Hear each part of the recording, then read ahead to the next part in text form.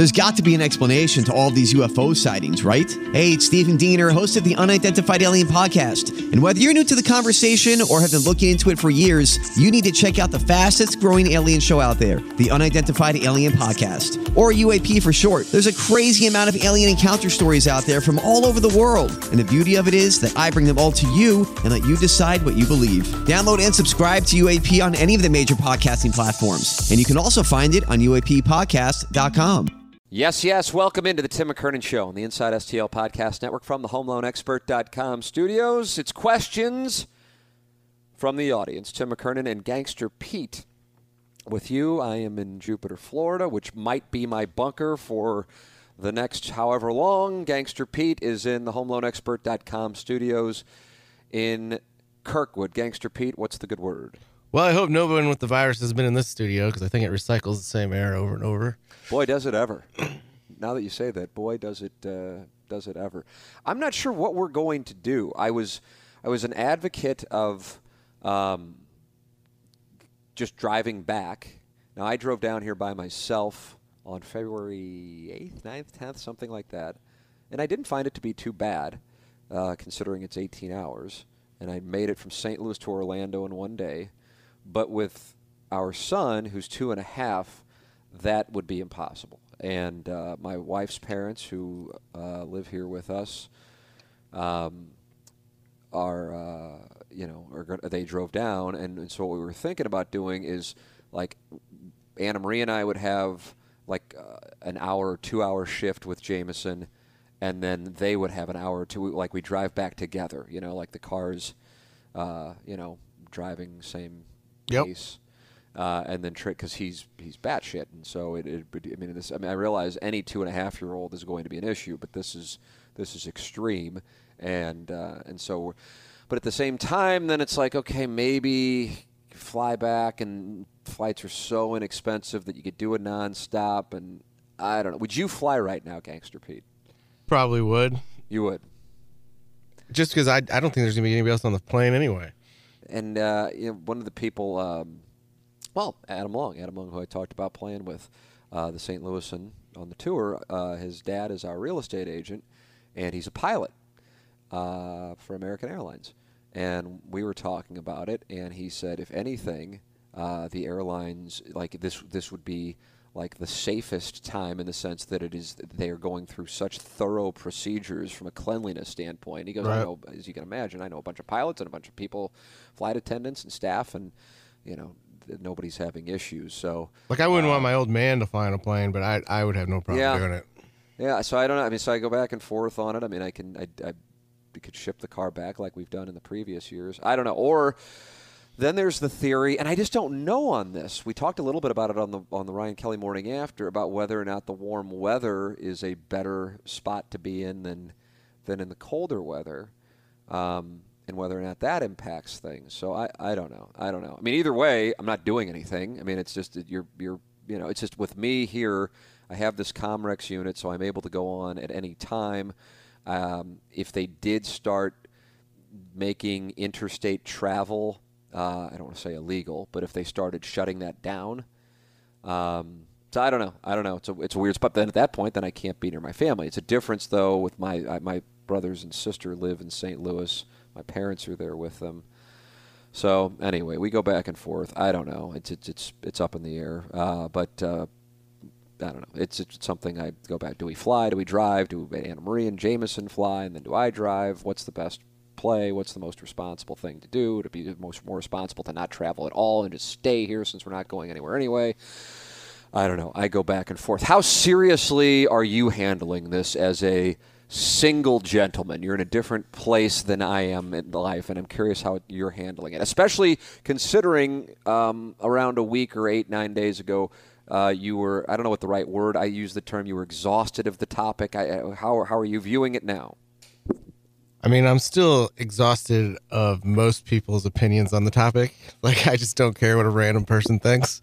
When the experts have an opinion, I will listen to that. I find that very interesting.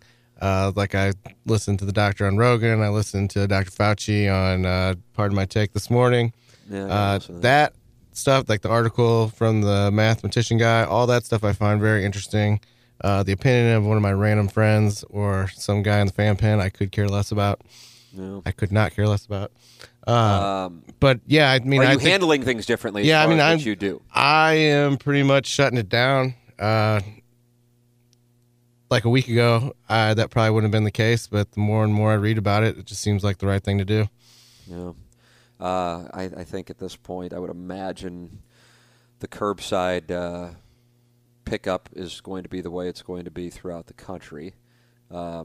Restaurants here are still open, but certainly sparse attendance from a dine-in standpoint. And if people are dining in, they have people separated by a large margin from neighboring table to neighboring table. So, and it's, this time next week, what will we, like, how different will the world be when we record? As Pete and I are talking right now, it is Wednesday, March 18th, 2020. What will things be like on the 25th? Because when we talked last week, Pete, the NBA, the NHL, the PGA Tour was getting ready for the players. Baseball spring training was going on. I mean, and here we are a week later, and it really does. It's like that seems like 3 months ago to me. It does. It feels way longer than a week. It just feels so weird. The thing that I just keep going at is, like, I was sitting at the Cardinals-Astros game, not this past Saturday, but the Saturday before that, and I was like, God, this sucks. It's like for a baseball game. It was like a Cardinal game in October. It was just, for whatever reason, it was cold down here, and that's not usually the case in mid-March. And I'm just like, this sucks. And now I'm like, man, I would go and sit in that, and then that comfort of ignorance, I guess is the way I would describe it, versus where things are right now, and the absolute uncertainty. So, I've said this on the radio, I've said this on social media, I might do more than one questions from the audience per week, while we're in this spot. We have so many. For the audience's purpose, I told Pete, I said, I am holding this thing to an hour, because I sometimes wind up going 2 hours, and Pete just winds up sitting there, and that's no good, not fair to him. But I might just record them on my own and do social media live shows, whatever the case might be. And we have so many questions, most of which are in email. I just move them to the QFTA file. The vast majority all have to do with this topic. And then here's the thing.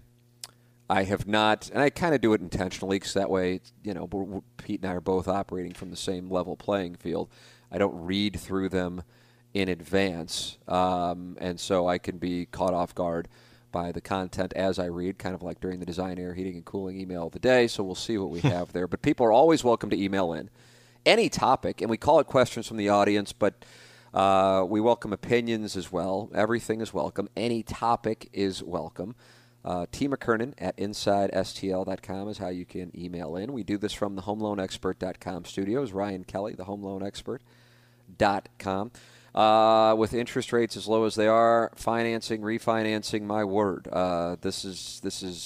Who would have ever thought it would get to rates where you're talking about being in the twos? If you were to ask our parents about that, they would laugh about it, considering they were paying 10 times higher than that. So that's where we are, and if you are looking, then go to thehomeloanexpert.com. His name is Ryan Kelly.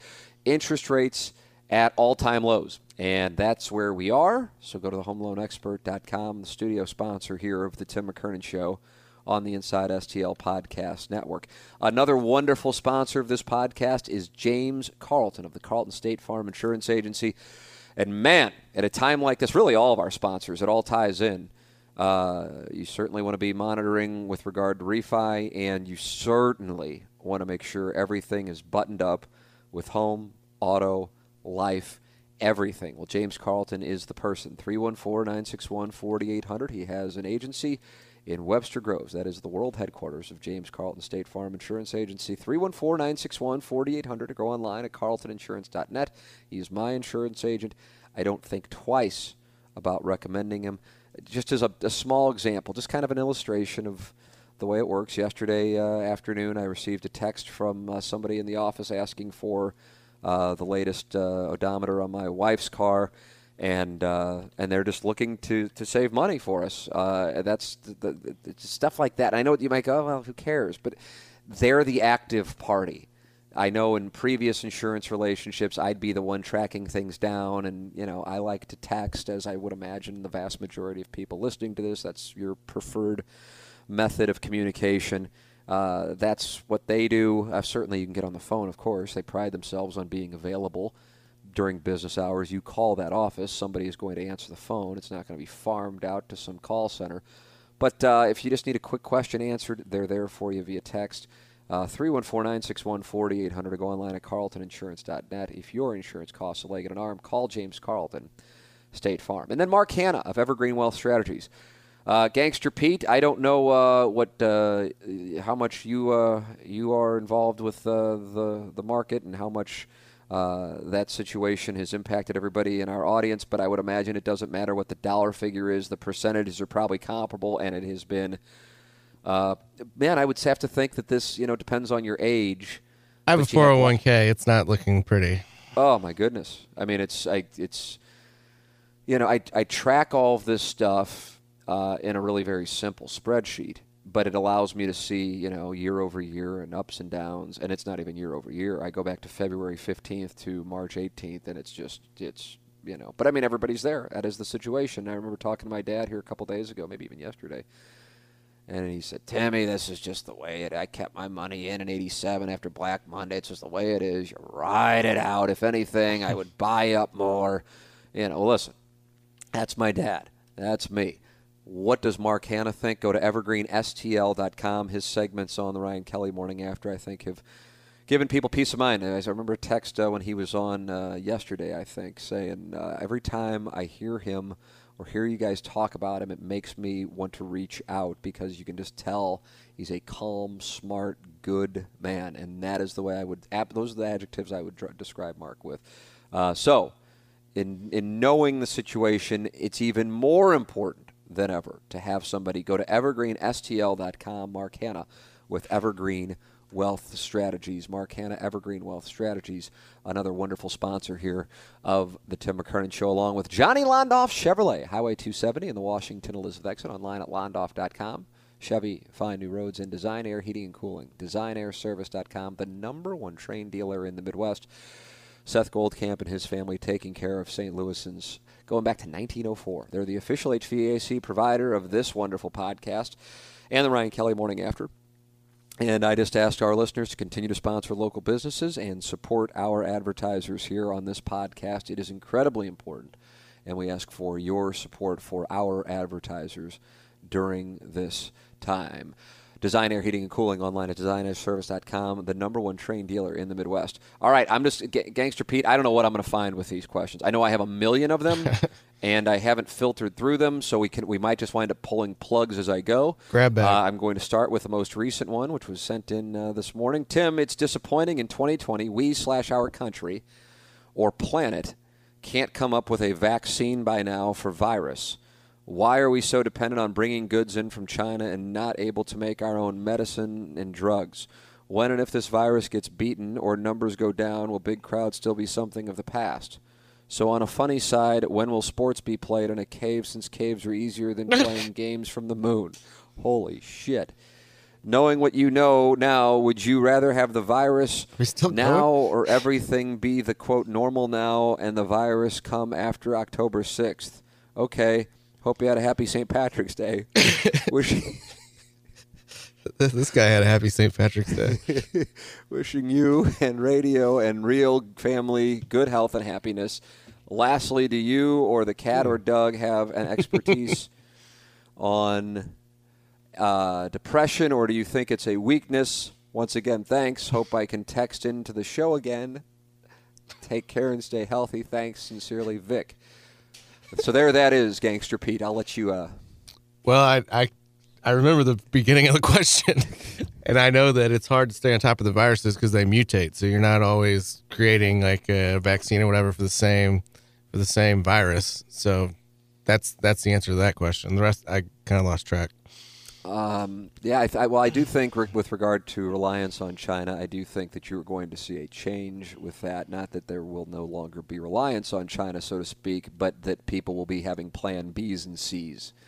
I think that there was interest in that anyway, and I think this now will force that. with regard to the virus. The thing had not been transferred from animal to human until, I believe, November or December of 2019, Pete. We've listened to... I don't know the dates, Tim. Yeah, that's right. You're on the same Doug train. But either way, in vaccines, you don't just whip them up and have them out in a week. There's a testing process.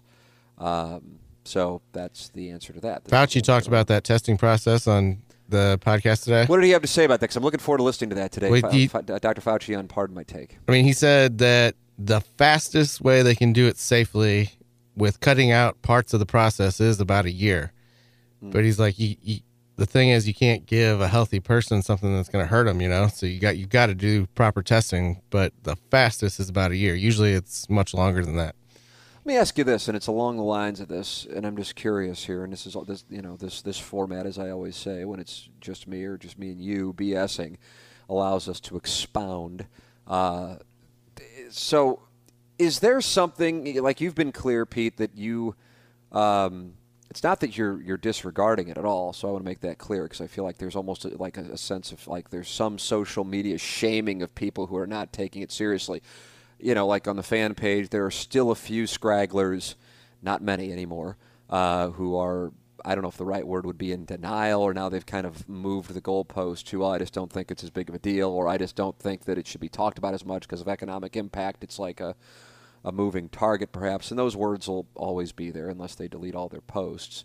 But something that I was thinking about and I was discussing with my wife last night is what would, like right now, on a panic scale from where we were when we recorded last week to where we are now, it's multiplied exponentially already.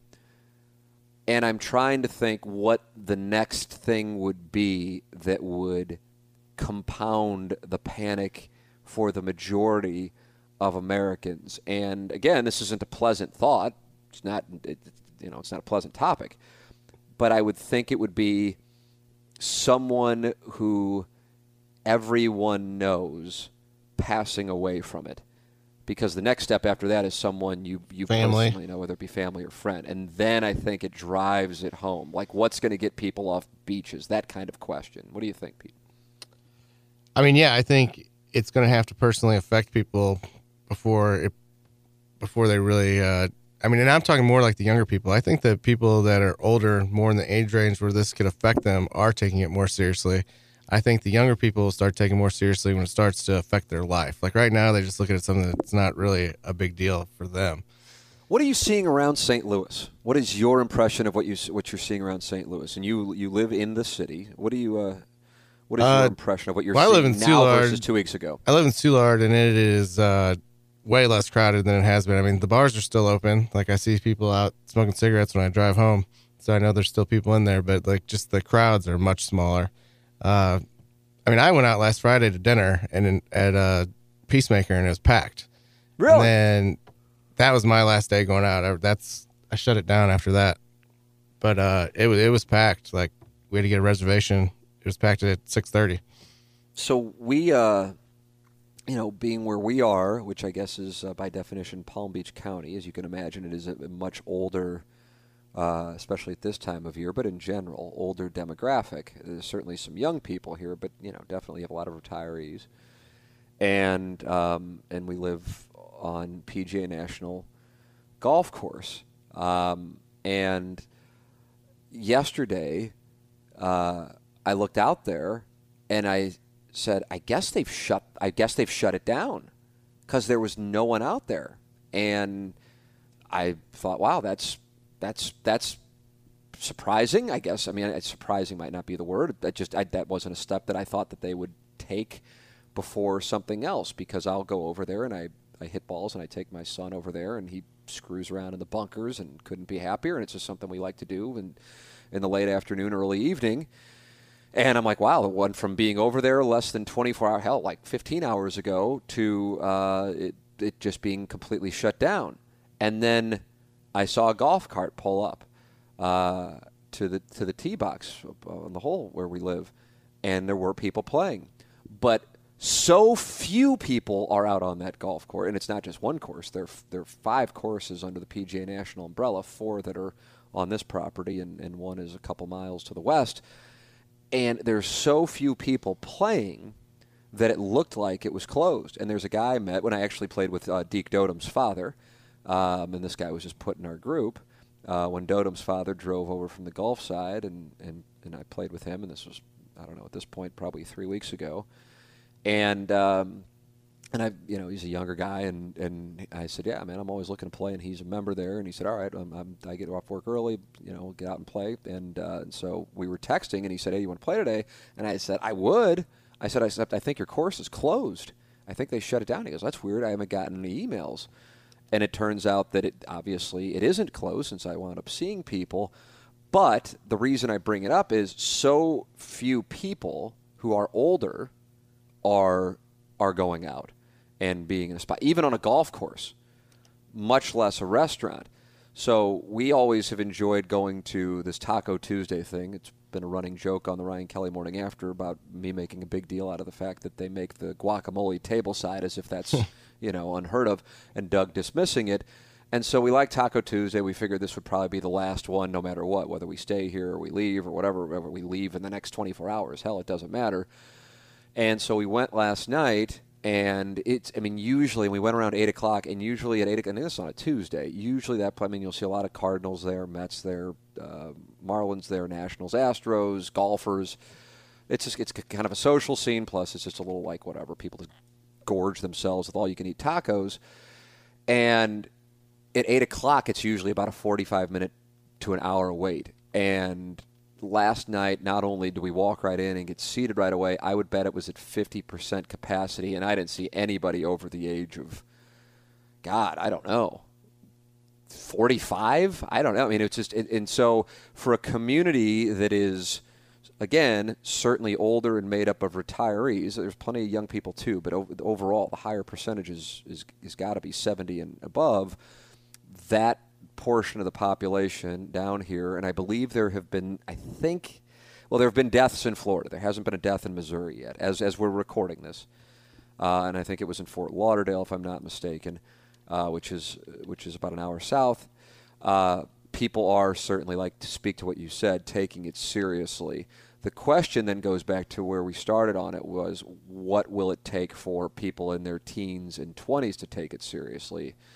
And I don't know what that's going to be. I don't know if they will. I don't know. I mean, I guess if like you said, somebody passing close to them, is that what's going to do it, or is it even just getting it? Yeah, I think people passing close to them, but then also I think as more people get tested, these numbers are about to get a lot more eye-opening, and I would hope that would open some people's eyes. Because I got a graph sent to me from a doctor friend of mine that said there's like 100 tests for every 1 million people in the United States. So wow, there's clearly not enough tests. What do you think the testing issue is? I don't know. It looks like it's a pretty extensive process to get tested. I mean, we've seen it on the fan page. There was an article in the Post-Dispatch.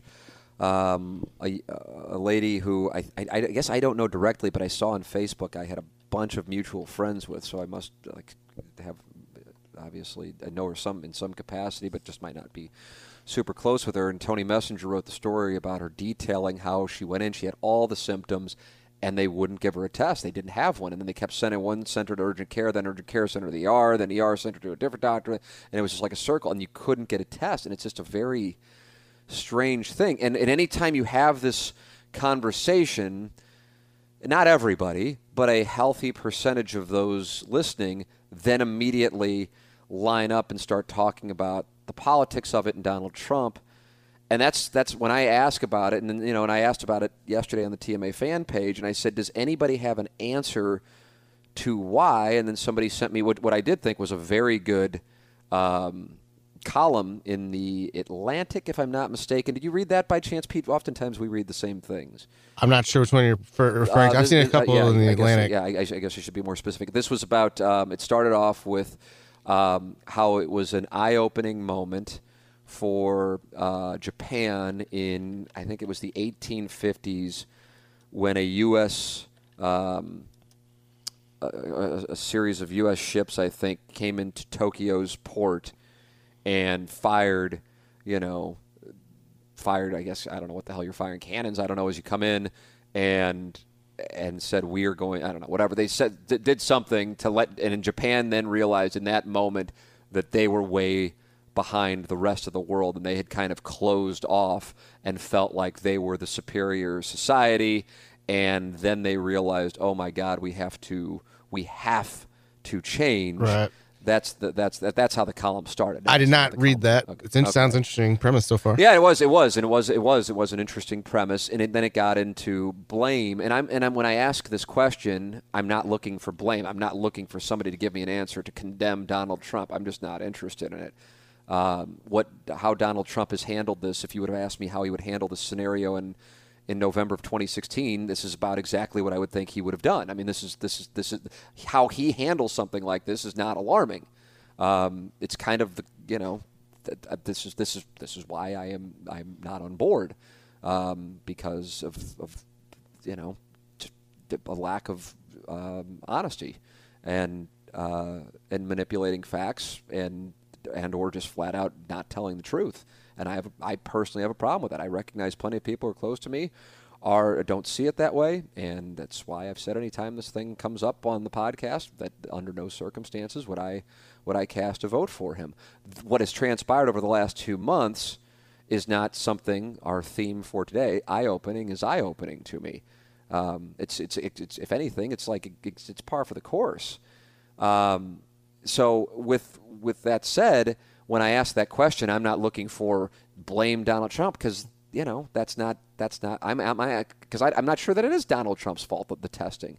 I'm asking for somebody citing a quote like Dr. Fauci, for example, who is part of Donald Trump's administration, who I have a great deal of respect for, Fauci that is, and consider to be credible, that helps explain it. But it is, to me, an odd thing that something has been around for a number of months, and here is this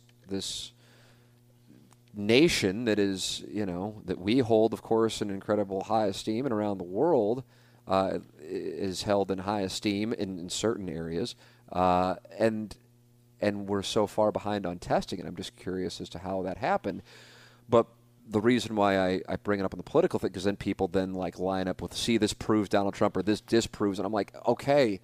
That's exactly what I'm not interested in. And that's where I was going with it. And that's why I'm saying I'm not. I was where I was on Donald Trump back in 2016, and this is how he's conducted himself is exactly what I figured he would do. This isn't like, whoa, hold on a second, this man's going to make crap up. It's not. It is what it is. That arguing about Donald Trump is not solving a problem. Arguing about Donald Trump is distracting from what the handful of things or one thing that we can do to help our fellow Americans and global citizens. So I'm just not. I don't want to say I'm not interested to just flat out mimic exactly what you said, Pete. But it's not. It's just not this. I don't know. This isn't the time. I'm just not I mean, if you're going to have a handful of people who are going to go, no, he's handled it great, and look at what he's saying, and look at the flight thing, and it's like, okay, no, here's what he said. It's here and here, but who cares right now? Who cares? If you and it's not like you're going to change those people's minds anyway. And who gives a shit right now? So the issue I'm anxious to find out is, Donald Trump or not Donald Trump, why are we so behind on testing? Because the numbers are going to spike once the tests are made more available, and I believe that is something that is now starting to take place. The question is, why did it take so long? That's what I'm asking, and I don't give a fuck if somebody likes Donald Trump or doesn't like Donald Trump. It has nothing to do with it. I'm trying to understand how that happened, because to me, that is a huge part of this. So that's an element. So that's why I bring that up. That seems to be a really tough question to not get a political answer from, too. You know what I mean? Like, anytime someone brings up the test, it turns political real fast. Yeah. I don't know. All right. Let's see. Tim, I've been a TMA listener for just over a year, thanks in large part to the 2019 visit to the picnic table. And I wanted to follow up to a question you posed on TMA about the validity of the potential for 2.2 million deaths in the United States. This is good. To reset this, I know what he's talking about. Pete, the New York Times article, and I had a real problem with this. And I don't know where you were on this. They said this was from Tuesday, March 17th, 2020. The opening paragraph of their lead story, their headline story, said the White House press conference, and I'm paraphrasing now, but there was a word that certainly stands out, the White House press conference, which seemingly was in response to a UK study that said up to 2.2 million Americans could die from the coronavirus. And my issue with that story is to use the words seemingly in response to. That, and some people might go, who fucking cares? But I have a real problem, and this can be as simple as a conversation or an argument that I would have with my wife. It doesn't matter. Or something as significant as this, to write seemingly in response to say that the White House's action is seemingly in response to a study that 2.2 million Americans could die from the coronavirus is so irresponsible. So for those of you who hated my Donald Trump comments 5 minutes ago, I would imagine you love my New York Times criticism right here. And for those of you who loved my Donald Trump criticism 5 minutes ago, I imagine you hate my New York Times. Hopefully you can just be like everybody else and just hate me. But my observation is to say that in the opening, any print actually, seemingly is so irresponsible, and that really got my ire up. I don't think that's the way you write. I think I think in the press conference you ask any of the 30 people who are up on that stage during those things, is this in response to the study from the UK saying up to 2.2 million Americans could die from the coronavirus? And then you get a quote, not to say seemingly, because then all of a sudden now you've got people going, hold on a second. The White House is acting because they think 2.2 million people are going to die from this? 2.2 million Americans? How do you see that, Pete? Am I overreacting in your opinion? I mean, seemingly is a word you could use in a Dear Deidre article, but not like a scientific statement. Holy shit. So that's what this gentleman is starting off with. All right, the stat is not made up and was part of a study by the Imperial College in the United Kingdom on the coronavirus, which was apparently shared with the White House. There's that darn apparent word again. I am including a link to the entire article below, but to summarize, the 2.2 million deaths is based on a, quote, unmitigated epidemic scenario for the U.S. It also says regarding this, quote, in the unlikely absence of any control measures or spontaneous changes in individual behavior, we would expect a peak in mortality, daily deaths, to occur after approximately 3 months, end quote.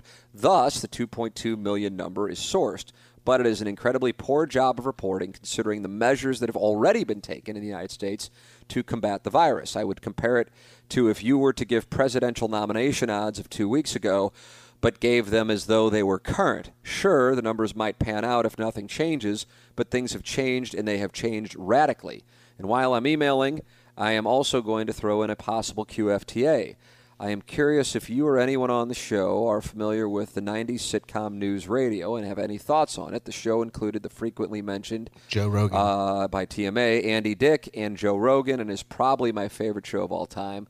While it's far from a perfect comparison to TMA, it feels like a good reproduction of the show vibe from a show featuring an arcade video game in the radio station to another show where an employee brings in a porn magazine. That comes from Joe, #Bandotum. Wow, a rare #Bandotum. Wow, I can't agree with that. Gangster Pete, I'm familiar with News Radio, but I'm not familiar. I didn't watch it. I haven't watched it either. I don't watch a lot of sitcoms. I hear Joe talk about it all the time, so I'm interested in checking it out. But as in Joe Rogan talk about it all the time? Yeah, because he's on the show. Right. And what does he look back on it as like a big? Yeah, I mean, he became really good friends with Phil Hartman, so he'll tell a lot of stories about him that are interesting. Like he used to hold speakers up for Jimi Hendrix in New York City when he was a young kid. Pretty cool. But yeah, so the stories. I have never heard a parallel between TMA and News Radio, and I'm not familiar enough with it. Yeah, I don't know enough about News Radio. I just know the stories behind the scenes. This one, I hope there's payoff on this. I kind of worry because it's long, but I think it comes from a place of we'll see. I don't know. Gangster Pete, if you want me to eject at any moment. Tim, Whoa. I caught a short piece of your discussion on the stock market manufacturing in China. I went back and listened to the podcast. I've emailed a couple times and understand the, quote, hate you get from your living abroad. Oh, Florida's abroad. Even though I am jealous that I cannot do that because of my kid's age, since I get raised eyebrows on some things I can do from family. But I digress. I am in healthcare sales and work for a company that helped you positively identify your family throughout their time in the hospital during the birth of your son. Gangster Pete, what did I just read? I'm not sure. I'm in healthcare sales and work for a company that helped you positively identify your family throughout their time in the hospital during the birth of your son. I don't know what that means. I'm not being snarky. I'm just. No, I don't know what that means either. Okay. We cover roughly 80% of the population in the U.S. and Canada when they get admitted into the hospital. Not trying to brag, just trying to provide credibility/background on my email. Going back to 2018, we had a huge dependence on China for production. We started to pull out of China when the tariffs started to hit last year. We have worked to minimize the impact to our end users as much as possible, but there were double-digit impacts on our costs, margins, and pricing. We sell millions of units a year, if not more than that company-wide, worldwide.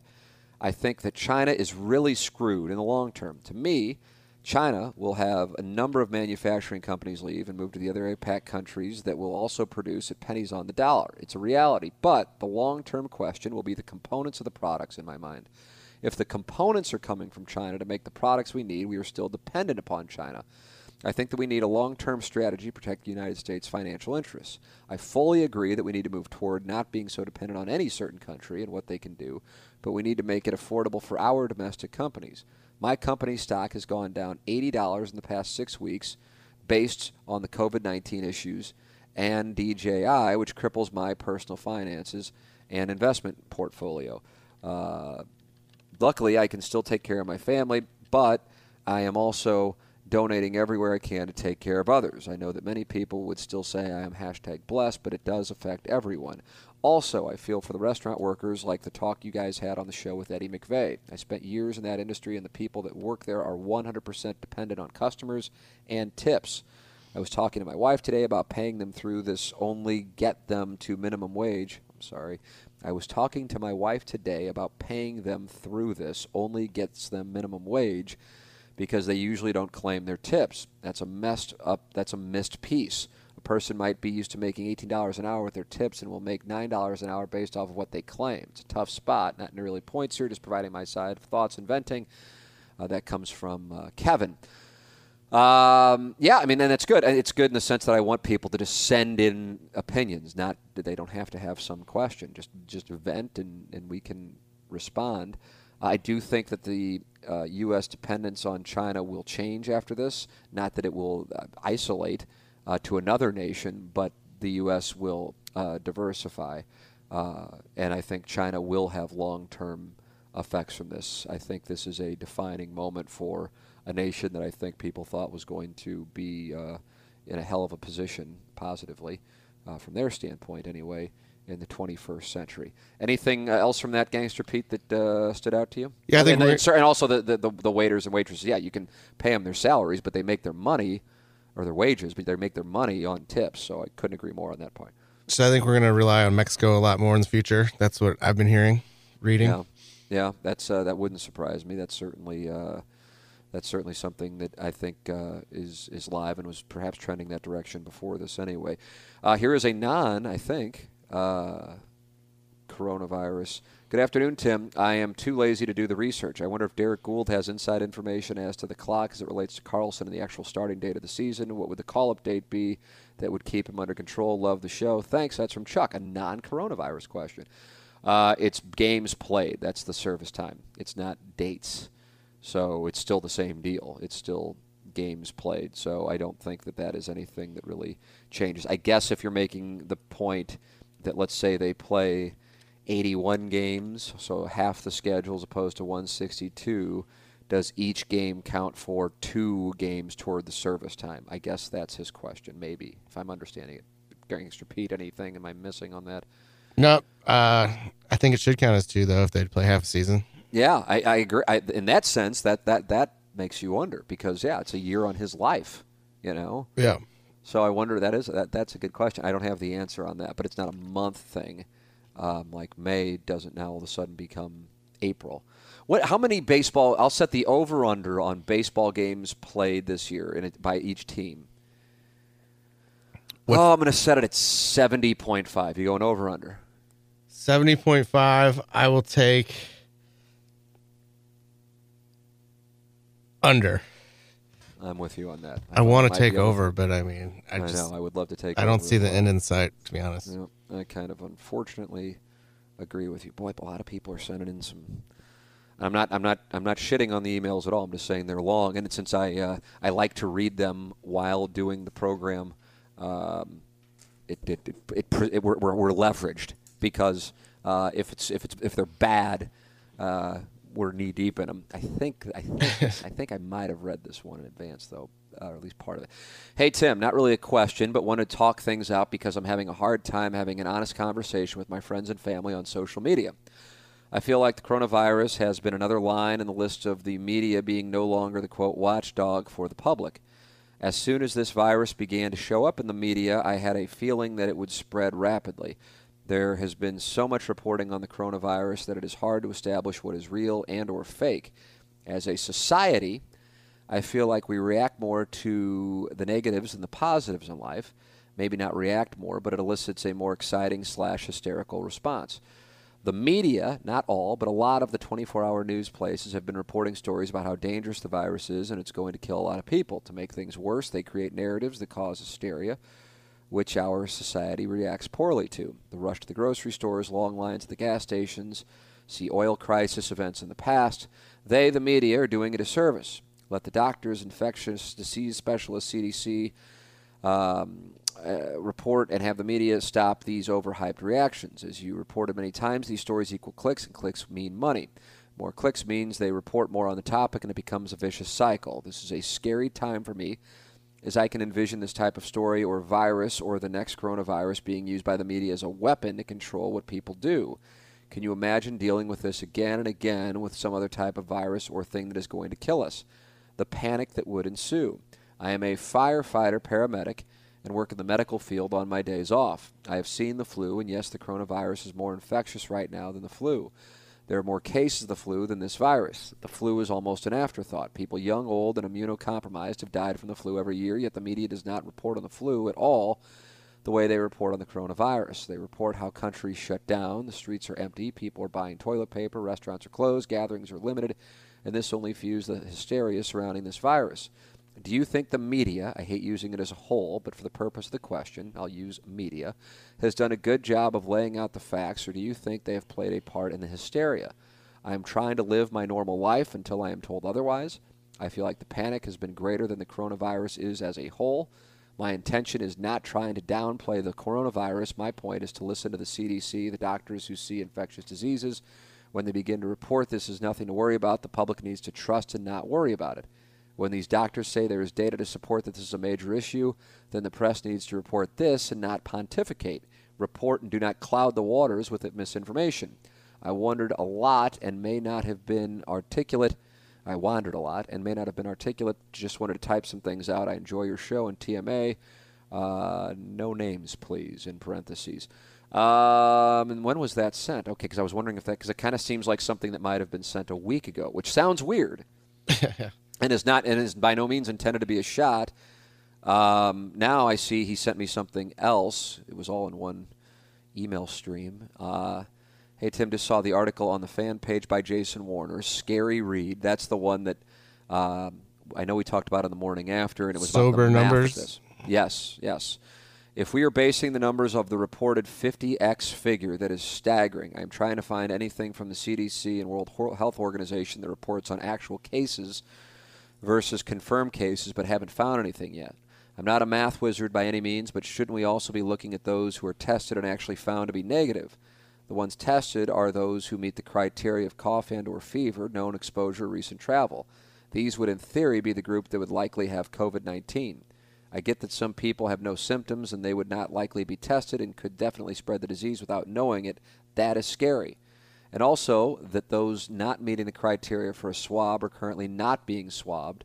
Some have been directed to my facility that I work at part-time to be tested by Quest. We usually get those patients who are coughing, had a fever, and are concerned they might have it or are considered to be low risk by Missouri's health hotline.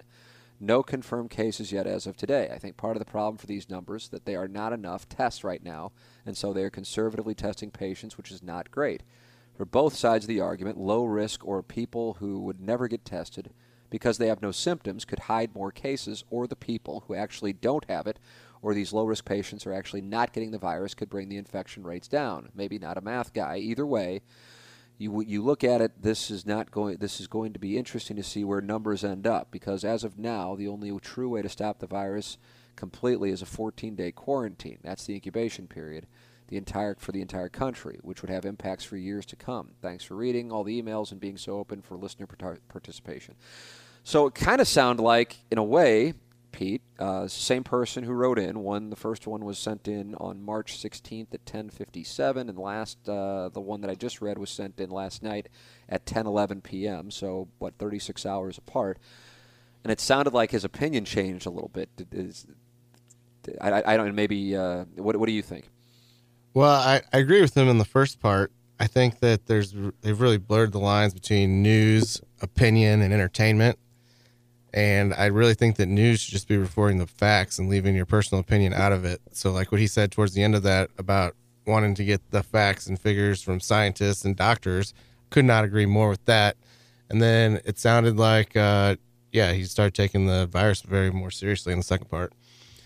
I feel like, at this point, like when we were talking about it on the radio show, and do you keep the text inbox open? I do. You, right? So you probably saw some of the text that I saw but didn't read. Yeah. And it was really weird, and I chose not to read the majority of them on the air because I know it would have led to sidetracking the discussion and going down a political road. But and I'm talking about a week ago or less, when we would talk about it, the percentage of people who were downplaying it and or who thought the Rogan interview, for example, was Democratic propaganda. Right. That was going on. Now, apparently it's still going on, but it's going on in lesser numbers.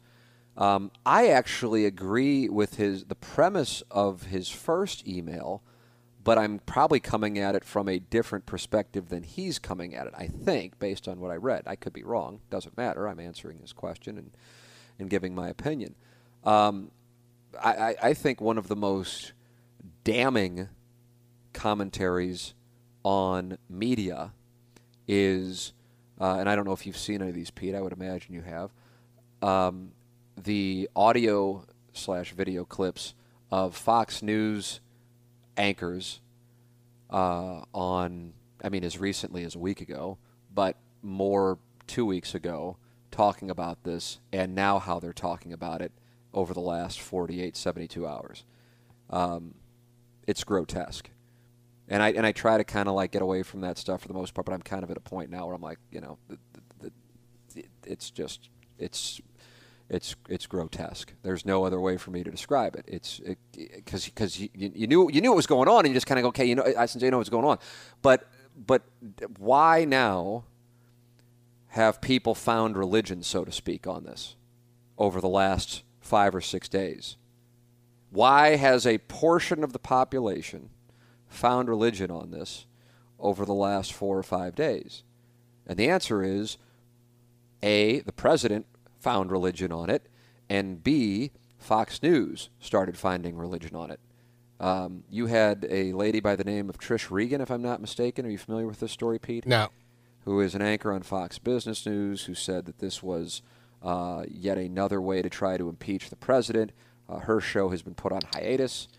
And then take your pick of whichever, using the flu thing that we heard about plenty. I saw that there was a thing on the fan page talking about Clay Travis and the way that he is handling it on on his show, and because I'm connected via Comrex, I turn on, I press, I connect with the station each morning, and I hear the show, and I thought he had kind of moved off it, but our listeners and the fan page were saying he's still on this thing, that this is, he's kind of moved the goalposts. Initially he was doing the flu thing. Now he's saying, well, it might be serious, and I know people are going to die, but it's not worth the economic impact. So it's, a goalpost moving strategy. And but as I also said when somebody brought that up, I said I'm really surprised by that. Clay he's been a guest. He's been in studio. I know he is an incredibly intelligent person. And so people then ask the question, well, is he saying this stuff knowing, or does he really believe it? And that kind of makes it take a step back on all of this stuff with media. And I'm not going Fox News or Clay Travis I'm talking across the board, as in, do the people who take a line, take an idealism, so to speak, in their broadcasts, are they saying it because they believe it, or are they saying it because they know it will placate and enthuse, energize their audience and be good for business? And my answer to the question that I posed myself is, I think for the most part, so greater than 50%, I think people honestly think it. But I definitely think there are some people who do it because they know it's good for their business. And I hate that. And when I was answering the question, when somebody asked about what Clay was saying, and I said, I think he's an incredibly intelligent guy. And by the way, I hope he's right. I hope he's right. I hope he's right. That when I interviewed him, and I can't remember if it was him or if it was Artie Lang, but Clay or Artie, one of the two, or perhaps both of them, and I'm really not sure why, but I'll get to my point here, said that they remember Howard Stern saying, under no circumstances do you ever admit to your audience that you were wrong. Now, I don't recall Howard Stern saying that, but I haven't listened to every minute of Howard Stern. If he did say it, I got to be honest and say that I'm kind of, as a monster Howard Stern fan, I'm disappointed. And maybe he said that back like in the 80s or 90s, and it's not something the Howard Stern of 2020 would say. But I remember whether it was Clay or Artie, when they were saying that to me, I remember thinking to myself, man, I just really disagree with that. I vehemently disagree with that, and that's pre-coronavirus. So that I interviewed Clay in 2017 and Artie, a few times, and so it's pre this stuff. It's well before this stuff. And I just absolutely disagree with that premise. I think credibility with an audience is built on transparency and honesty for the things, again, that I always say that, the things that involve oneself. Like I could sit there and say this about this person, but now I'm bringing somebody else into the transparency, and that's not fair. That's for that person. But for my own situation, if I'm wrong on something, like, for example, my bet with the Cat on the XFL and them not getting 25,000 fans in the first game, or selling 25,000 tickets, I was wrong. I mean, how the hell can I spin that? I mean, it's fucking wrong. It's period. There's not an interpretation. Betting the Plowhawk that the Cardinals would sign or trade for an impact bat before opening day, I was certain on that. I mean, as certain as you can be to give somebody 10-1 odds. I was certainly confident of it, let's put it that way, and I was wrong. And I can't imagine actually going on the air and just like continuing to say something that I don't really believe. And I'm not saying that he's doing that or anybody's doing that for that matter. It could be a company edict. I don't know, but I just know that. But for me individually, I wouldn't want to be on the air like parodying something that is not what I truly think. So that's how but if anything, and I get that from Howard Stern actually, and I get that in the sense that I remember him saying that you want to be honest with the audience, as honest as possible, and therefore it would go against it to sit there and say, well, I was right. No, I know you're presenting this fact, but no, I was right, and here's how I was right, and spin it. I think that would piss people off in the audience. Gangster Pete, I have been talking forever. Your thoughts? Like Rush Limbaugh probably has the most outrageous views on this whole thing, but people. Oh, really? Now I'm not familiar with. Any he of still his views thinks on this. it's like the common cold and all that stuff. Really? Yeah, like you know this to be the case. You heard the man speak within the last 24 hours. Well, not in the last 24 hours, but within the last week, he's been saying this stuff. I know that. But people like him, people like Clay Travis, like, I don't care what political side you're on, like, they give their opinions all the time. So I'm less interested in what they say. Like, I expect them to be wrong most of the time, and I know that Rush has a clear agenda. You can argue Clay might as well. It looks like he might, but whatever.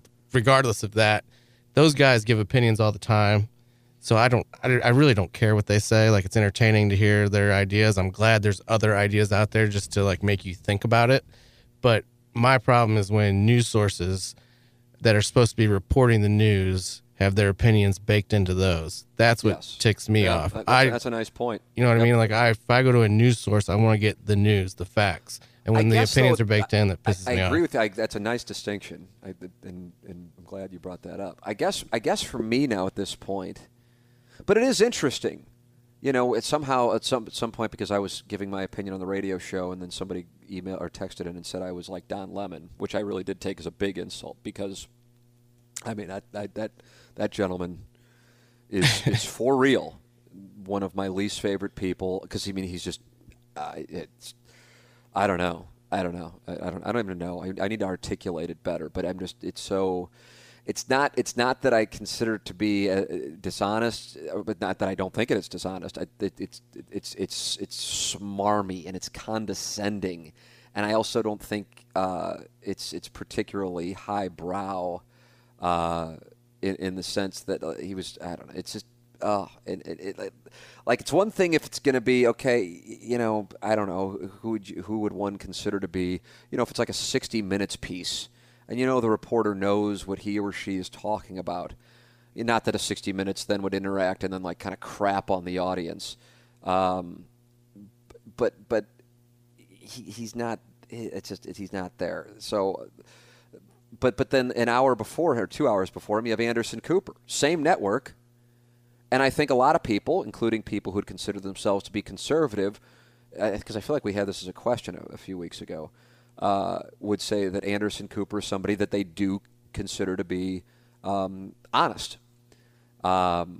Even if for those who are Fox News viewers, he is, of course, an anchor on CNN. I watch Chris Wallace on Sunday mornings. So it's yes, I agree. And so that's what you had going on, but they were, you know, anyway, the audio of there's the audio, of course, of President Trump's evolution on this over the last month or even couple weeks. You know, it's under control, tremendous control. You know, it's like, okay, whatever. It's like, is anybody surprised by it? You know, and then like people like digging in, going, well, but when he gets us out of it, everybody's gonna be giving him credit. Okay, fine. You guys do your thing where you argue about it and you blame, and that's fine. I get it. But it's not gonna solve what is a real problem. This isn't like arguing over the crowd at the inauguration. That's like a side piece type of thing. This is a real issue, and spending time on arguing over that to me is, you know, I saw before we went on, Pete. David Axelrod tweeted something, and he was Barack Obama's chief of staff for his first term, and now he's on CNN. I enjoy his podcasts, and he was critical of a Democratic campaign advertising strategy that was going to use Trump's coronavirus, you know, how the words have changed and they, you know, contradict each other, and, you know, standard stuff with him. In an ad campaign, and he said that this is just not the time for it. And I couldn't agree with him more. I mean, that's been my opinion well before I saw David Axelrod's tweet. It's just not the time. I think it does a disservice if your goal is to try to win over voters who might be on the fence on Trump or Biden. This isn't the time to do it, to use that as a, you know, use it whenever this hopefully is in our rearview mirror. But now, when it's on our horizon, I don't know. I just think I think it's a bad strategy, and I also just think it's just wrong. All right, I said I'm going to keep us to an hour, and here we are. We're at 59 minutes, and I could go for 5 more hours, but I won't do it to you. But I maybe will say let's do another one tomorrow because I have so much. Let me see. It's going to be another beautiful day here. What is it? Is More it rough? rain. Is it really? It's not cold. It's just rainy, dreary, and the world is ending. So it's not really. My wife happy says time. this about March and April. She says they're her least favorite months, and I said, why? In April, like the first week of April in particular, last week of March, first week of April. I said, why? I said, to me, that's when I start getting like out of like the climate, the / weather depression that I start getting into in the second half of October. The second half of March is when I start getting out of it because you know the good weather's around the corner, and you also usually have the NHL playoffs, opening day, the Masters. I don't get into the NCAA tournament anymore, but I know a lot of people do. All of those things, and then you have warm weather. And she said, my issue with April is you think it's going to be warm, and then, now that we're talking, of course, in St. Louis, you think it's going to be warm, but then it winds up, there are a handful of days where it's warm, but it's cloudy and gray, and it bothers you more than when it's cloudy and gray in January, because in January you expect it, and it becomes more tilting because you want to get outside in April, and you think it's time, but it winds up still being occasionally cold, gray, and rainy, and it's not, and it's a false sense of hope. April showers bring May flowers, but those dreary days don't make you feel guilty about staying in to watch all the sports, you know? Yeah. So it's almost positive. But now, in that sense. well, there's no sports, so there's nothing. There's no sports. So what are you doing? To look forward to. I mean, I've been working out. I've been. What do you have, a home gym? I do have weights in my place, and then I go run in the park, Lafayette Square Park, run around there a few times. And then I've caught up on some movies. Caught up on some shows, played golf with my old man yesterday. I mean, that's about it. There it is. Yeah. I'm already getting sick of being in. So. I know. And I mean, there's 8 more at least. I'm telling you, if they take golf, that is such a nice respite from this whole thing. Like where you can just get away from it. Like yesterday, I just got away from it for 4.5, 5 hours. It was awesome. And then after the end of the round, it's like, where do you want to eat? Like, oh. Yeah, then it hits you. You got to throw $100 down. Will golf go away within the next week? I'll say no, not everywhere. Do you think you're answering that question with yes. your heart or with your head? With your heart. Yeah. I don't know. I really, truly don't see it as a risk, but at the same time, I know I'm biased as well. So I could actually see that being split. Just based on ownership groups, I could see some places closing, some staying open. Yeah, I was wondering like if it's just like at a point where some place will go, yeah, we're going to keep like if you're a country club, we're going to keep it just for members. I know down here that's the case for a few places. We were supposed to play Old Marsh, which I haven't played. I guess the name can kind of give you an idea of what the course is like. Right. I think it's a Ray Floyd course. That's where I was supposed to play when I played. Ooh, I'm looking Monday. at pictures now. It looks nice. Yeah, apparently it's like Adam Long's dad was the one who set it all up, and he was all excited about it. And he texted me on Sunday. He goes, "Hey, golf's out. Old Marsh is shut down." I go, "Really?" I go, "I didn't think that was in play." We wound up playing somewhere else, so it is a kind of a case by case thing. And I don't know if Old Marsh. I think it's a private place. None of us being members, of course, and maybe that's why it got shut. I have no idea. I don't know. It's not. Adam plays at a place, but he doesn't play there. So I don't know, man. Yes, I agree with you though in the sense that it is a respite. And I did read an article about it a few days ago, and they said, and I think they were speaking with a doctor, and they said your risk on golf is similar to like your risk on a hike. The only difference is you can be in a cart with somebody, and then the flag stick. Right. Which I guess is why what you were saying you were just going to leave the flag stick in the whole time. And I guess that's a good move. Yeah, that's what we did. We saw the people in front of us were taking it out every hole. Yeah. I don't know. I mean, it doesn't even cross my mind, but yeah, it's like, okay, why even mess with it? And then at that point, your own clubs. I take as I said earlier, I take my son out and did it yesterday, just to this little green and just short game area in the back. It's off of number 2 at the Champion course at PGA. At 5 o'clock when nobody's out there, and he just throws balls in the bunker and is happy, and I'm just chipping and pitching, and I'm out there with my son, and it's it's kind of like a Field of Dreams setting, And but before we got in the cart, one of the people there, they come over and they spray the cart with some kind of disinfectant, I guess. So that's the step they've taken here. Were there any things going on when you played Tapawingo yesterday with your dad? Well, my dad actually got the email from Tapawingo saying they were going through some different precautions, you know. Like, he usually plays at his club, so when we play, sometimes he likes to go play somewhere else just to play a different course. Yeah, sure. So he got that email from them. He's like, well, let's go try that out. I mean, nothing really noticeable. The clubhouse smelled like it had been cleaned recently. That's about it. Yeah, we'll see, man. I don't know. I don't know. I don't see, because you're outside, and that's the ultraviolet rays. I don't know, but I mean, I don't know. I really, because it was like baseball. Like when I happened to be out on the course with Al Rabaskets, who I was playing with last week when the baseball season got shut down, and I wasn't really surprised. I expected it because the night before the NBA had shut down, and you knew it was just a matter of time. And I happened to be out on the course with Adam when baseball shut down again, this time for 8 weeks. And as we were wrapping up, as we were pulling up to the 18th green, he was texting with somebody. I don't know if it was his caddy or another player, and he goes, "Oh, they're shutting down the Zurich and Quail Hollow. What is that? Well, what is that? Which one was the Quail Hollow event in North Carolina?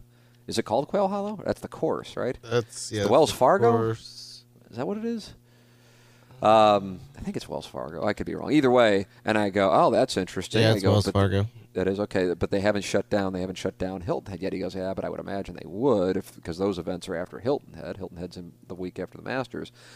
And so, here he is. Here's a guy who actually makes his living playing on the tour, and he's just kind of like, "Yeah, I expect it." On the golf course thing, for just people going out and playing, I think that one would surprise me.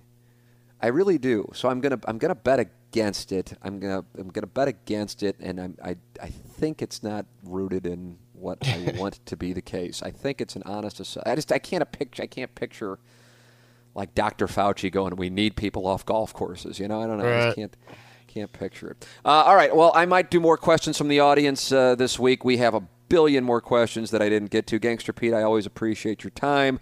Thank you to our sponsors who make it possible, thehomeloanexpert.com, James Carlton, the Carlton State Farm Insurance Agency, Mark Hanna, Evergreen Wealth Strategies, Johnny Londoff, Chevrolet, Highway 270 in the Washington Elizabeth exit, Chevy, Find New Roads, and Design Air Heating and Cooling online at designairservice.com. You can send in questions, feedback, opinions, whatever, anytime. T. McKernan at InsideSTL.com. For Gangster Pete, I'm Tim McKernan. This has been another edition of Questions from the Audience on the Tim McKernan Show from the HomeLoanExpert.com studios.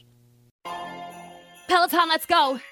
This holiday, with the right music and the right motivation from world-class instructors, we're going to pick it up a notch. It's the holiday season.